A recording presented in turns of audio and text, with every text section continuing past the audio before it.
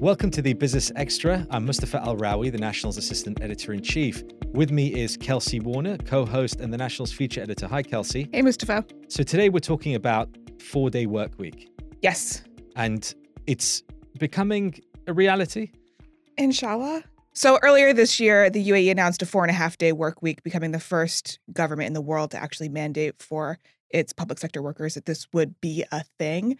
But elsewhere around the world, there's been pilots all over the place. And the leading organization really on these pilot projects to test if this will become an actual reality and a fixed use case in our societies is 4-day week global.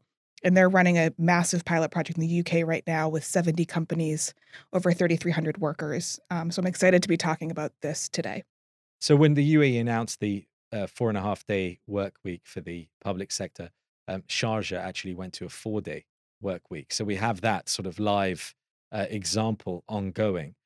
All of that was to do with, which we've discussed before on the Business Extra, the weekend change this year, which now our weekends are Saturday, Sunday to be more harmonized with much of the world. So everything is changing. And the 4-day work week is quite a trend, and a lot of people advocate it. So we're going to talk to a couple of people that are actually on the ground dealing with 4-day work week. We have Charlotte Lockhart and Andrew Barnes, who are both involved with 4-day week global. We're going to talk to them in a sec. Before we do that, let me ask you to subscribe. And if you're on YouTube, hit that bell. So as I mentioned, with us is Charlotte Lockhart, who's a managing director and founder of the 4-day week global, and Andrew Barnes, who founded New Zealand's largest corporate estate planning company, Perpetual Guardian. But he also ran perhaps the first ever 4-day work week pilot about 5 or 6 years ago in New Zealand. Charlotte and Andrew, welcome. Thanks for being with us. Great to be here, Mr. Pleasure. So just to step back a bit, Charlotte, maybe I'll go to you first. How did we get to this point where we're trialing live pilots for the 4-day work week? What's the journey been to this point? Well, after our successful pilot in Perpetual Guardian, when Andrew and I travelled, we found that we were having increasingly large number of conversations with governments and worker representatives and companies, academics, a whole pile of people who were very interested in what this meant from their perspective. And we spent a lot of time coaching individual businesses and giving them advice. And it became clear that the numbers were getting too out of control. But also, and so part of the feedback that we got from businesses is that when we helped them go along this way, it was kind of a bit of a lonely journey. They didn't have enough people to talk to. So we decided that to run the group programs to be able to have volume, but then also to provide that community. But as well, what that has allowed us to do is we have a global research project that goes alongside all of these pilots that we run, and they're in Ireland, the UK, the US, Australasia, and soon to be Europe.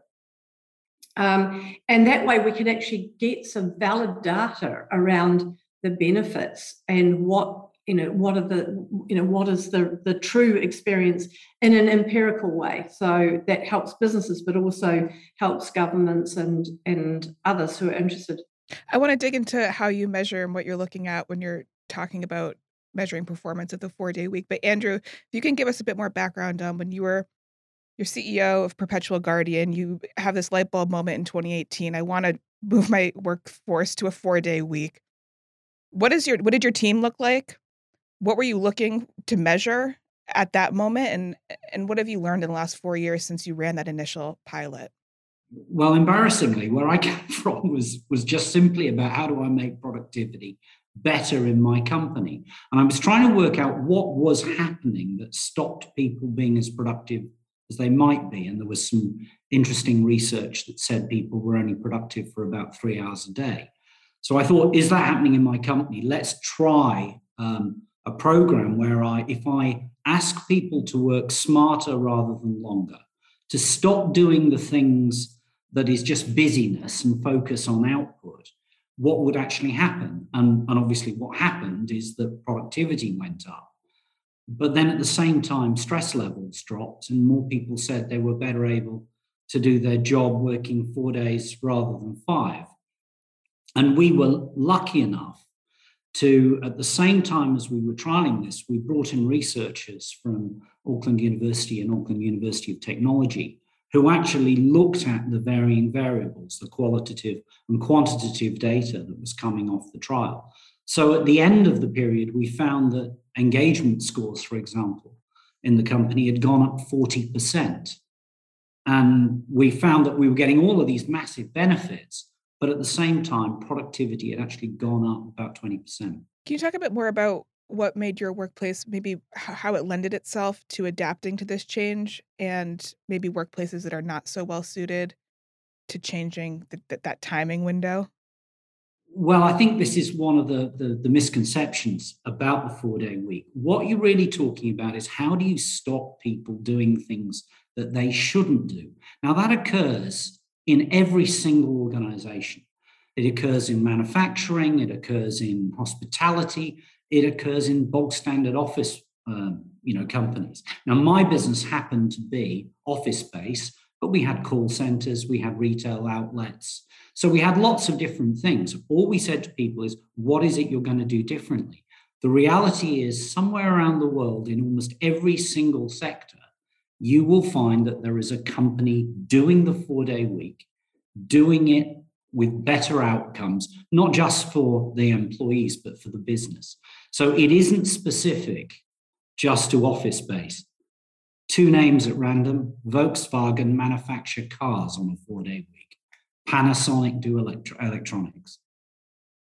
Charlotte, maybe I can pick up on what you said about the companies needing support and needing to talk to people, because it kind of jumps from what Andrew's saying is, if people assume that this only works for one sector or only works for one company, then they'll be more resistant to trying it out. And also, when you bring more companies together, like you're doing in the UK at the moment now, some 70 companies, does it also help you come up with better solutions? Because 4-day work week is sort of the principal starting point, but there may be a better solution, which might be flexible hours over 7 days, for example, or shorter hours over 5. I mean, so I'm wondering, is that why the group pilots work best? Well, and certainly, just to your point, we actually advocate for reduced hour working. We call ourselves 4-day week because that's what people understand. But, closing your office for a whole day isn't practical for a lot of businesses. And so there is much more of a trend now towards reduced hour working in some sort of flexible way. And in fact, Perpetual Guardian, that's what they do. They have a combination of remote, flexible and reduced hours, so that people are having the right sort of time off that suits the business and those people. But one of the beauties around how to make your reduced our workplace efficient is to actually hand over to your people to let them find the ways to make their teams and their job roles more efficient. And when you add in the fact that we create a community for people to share and learn ideas from, and we're not trying to reinvent the wheel, we're trying to look for different solutions that other people might try and think, oh, I like that idea, let's give that a go in our business. And it just gives leaders a community to be part of, and it gives all the staff that are underneath them another community to be part of, to share ideas. So you've done pilots now all over the world, and I want to ask you, what have the outcomes been? What have you found, and what are you currently finding in the UK pilot that's currently underway? So the UK pilot has only been underway since the beginning of June. So we have a sort of a 2-month lead-in time, get people ready, and then we run it. So it's not been going for very long, but we've got some initial results out of our US pilot that started in April, and the numbers are looking pretty good. So and certainly validating everything that we expect it to validate. One of the interesting things that we do when we run pilots in the different places is the research is run locally, so that we can ensure that the researchers are measuring the things that are relevant to that culture and that region or country. So, for example, when we do one in the Middle East, and particularly Dubai, then we need to make sure that what's being looked at, what's being measured, is appropriate in Dubai, and that the outcomes are the ones that people, that what we're measuring are the outcomes that people want to see an answer to. And I think it's worth noting that whilst the big pilots, are still working through, and the research, independent research results aren't out yet, there is anecdotal evidence from hundreds of companies that we've engaged with. We believe we've engaged with over 10,000 businesses in one form or another around the world on this.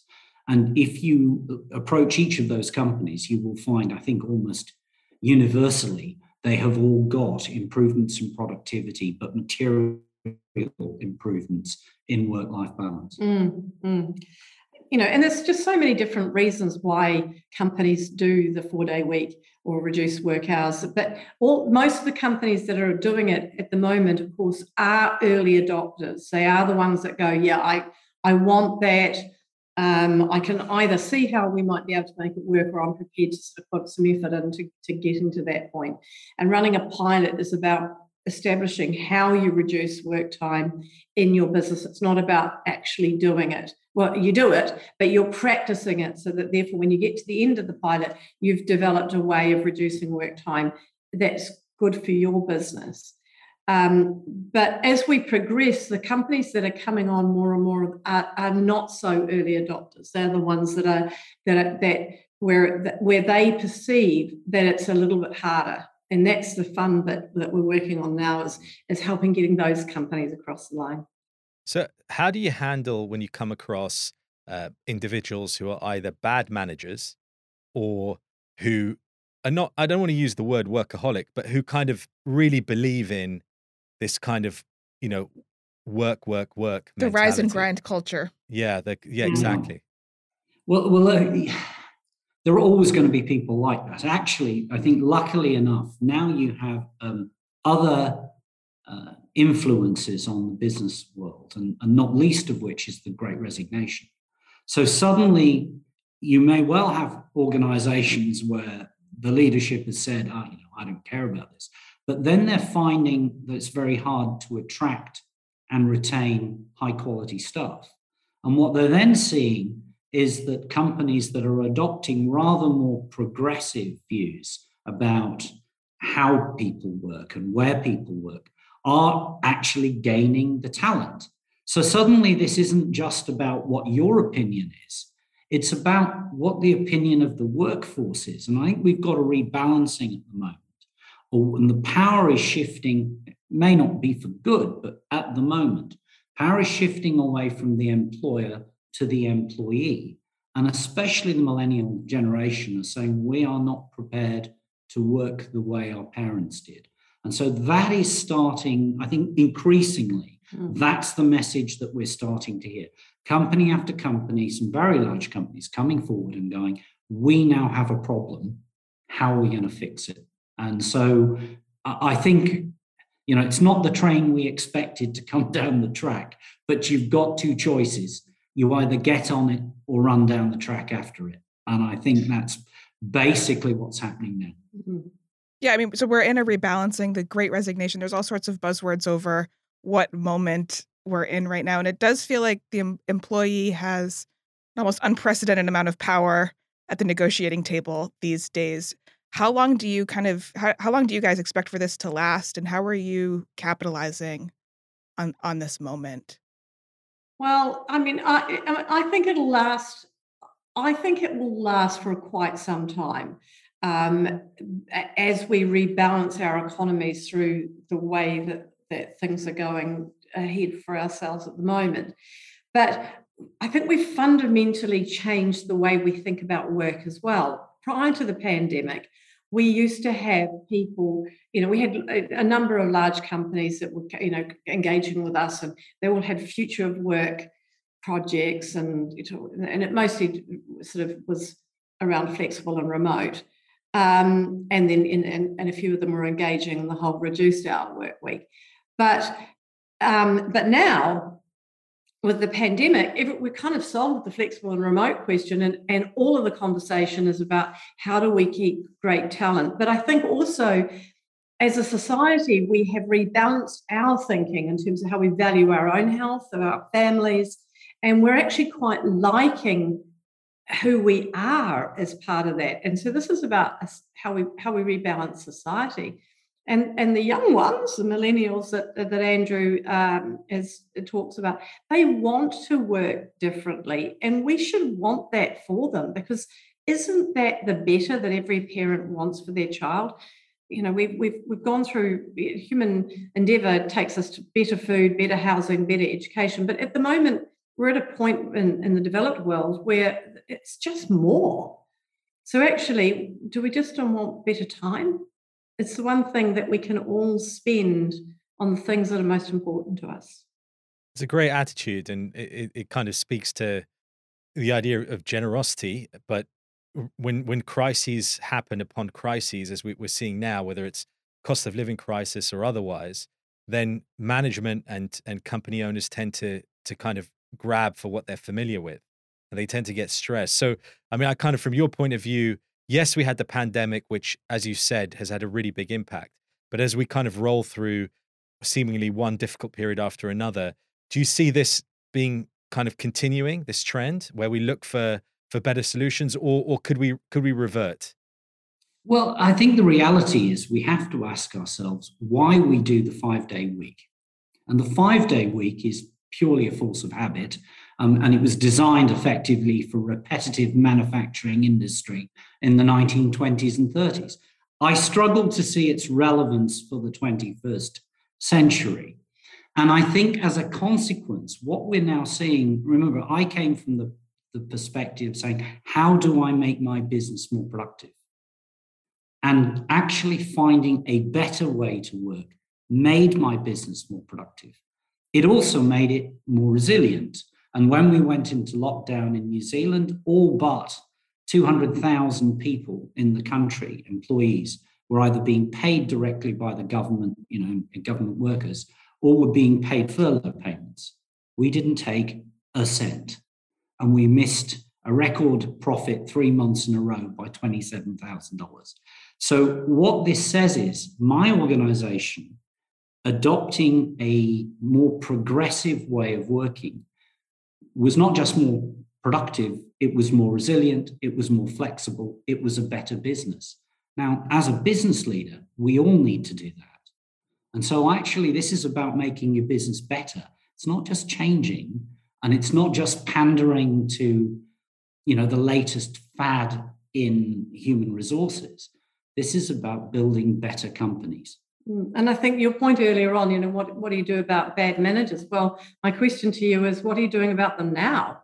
The 4-day week doesn't or reducing work time doesn't make those people bad managers. They're already bad managers in your business now. This might just highlight that they're bad managers, and you might want to do something about that. But if you've got bad managers in your business, that's just the way it is. Get new managers. Get new managers. I'm wondering, so reduced working hours does fit into the menu of options we have here in 2022, which include remote work, increased flexibility, sort of these other options among HR professionals to utilize. But I think what's missing from the conversation a lot of times is social cohesion and connection, and what millennials and Gen Z are really missing in this conversation and in our insistence to just work from our laptops from our apartments is that access to the office where you gain mentorship, you gain, I think you increase your skills, you increase your people skills. There's just a lot we leave on the table, I think, when we insist upon just staying home or just having access to flexibility. And to be clear, the reduced hours working it's not an alternate, if you will, to... It's not one or the other. Yeah, to home working. What we're talking about is reducing the time that you spend working. Now, remember, if you're only productive for 3 hours a day, that's where I came in. There's 5 hours a day when you're actually in the office or at work that you're not actually necessarily being productive. You've got bags of time for socialization. So it's not all about, head down, working in a silent environment. So I wonder, because you have a research component, how do you measure? Are you measuring affinity? Are you measuring teamwork? Are you measuring connection? Absolutely. And I mean, so at its core, what our program is getting you to work with your people to establish what productivity truly means for your business and how you can reduce time. But you can use that same principle to your point around, so how much of that time is going to be in the office? How much of that time are we going to use to, with some of these other problems that we're trying to solve? And we're not necessarily saying everything should be remote. It's quite interesting because Tim Cook from Apple last summer said to his people, hey guys, we're all good. When we go back to work, we're going to go back to work 3 days a week and you'll work from home 2 days a week. And his people said no. And the reason why they said no was they wanted to be asked. Now, if he'd said that back in 2019, people probably would have thought he was a genius. But post-pandemic, your people require, and this is why the Great Resignation is so strong, they expect to be consulted. But if you do, the gold that's in it for your business. So one of the things that we did find, certainly in our own research when we ran it in Perpetual Guardian, but was seeing it coming through, and both anecdotally and preliminary in the research from the pilots, is that actually teamwork, corporate cohesion, those sort of scores go through the roof with this. Because what you've got to do is you've got to work out how you handle customers, how you handle business when somebody is out of the office. Now, that means by definition, you've got to have it backfilled. You've got to understand somebody else's job and be capable of doing it. You equally have to understand that it's not just about how you do your job more efficiently. It's how you stop wasting somebody else's time. This is the plague of the unnecessary meeting that goes on for too long. And so if you can stop doing that, you're not just valuing your time, you're valuing your colleagues' time, and you're finding ways to work together stronger and better. And actually, that's all the things that we're talking about here to create that environment where there's better cross-training, better upskilling, and more investment in people in the organization. People often describe it as being the best team building exercise they ever did.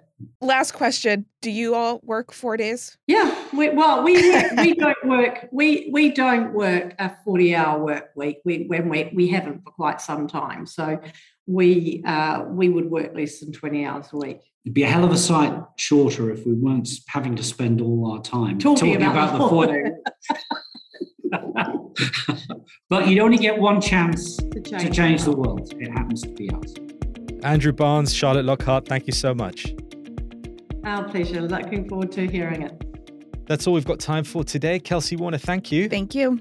And thank you all for being with us. All that remains to thank our production team. See you next time.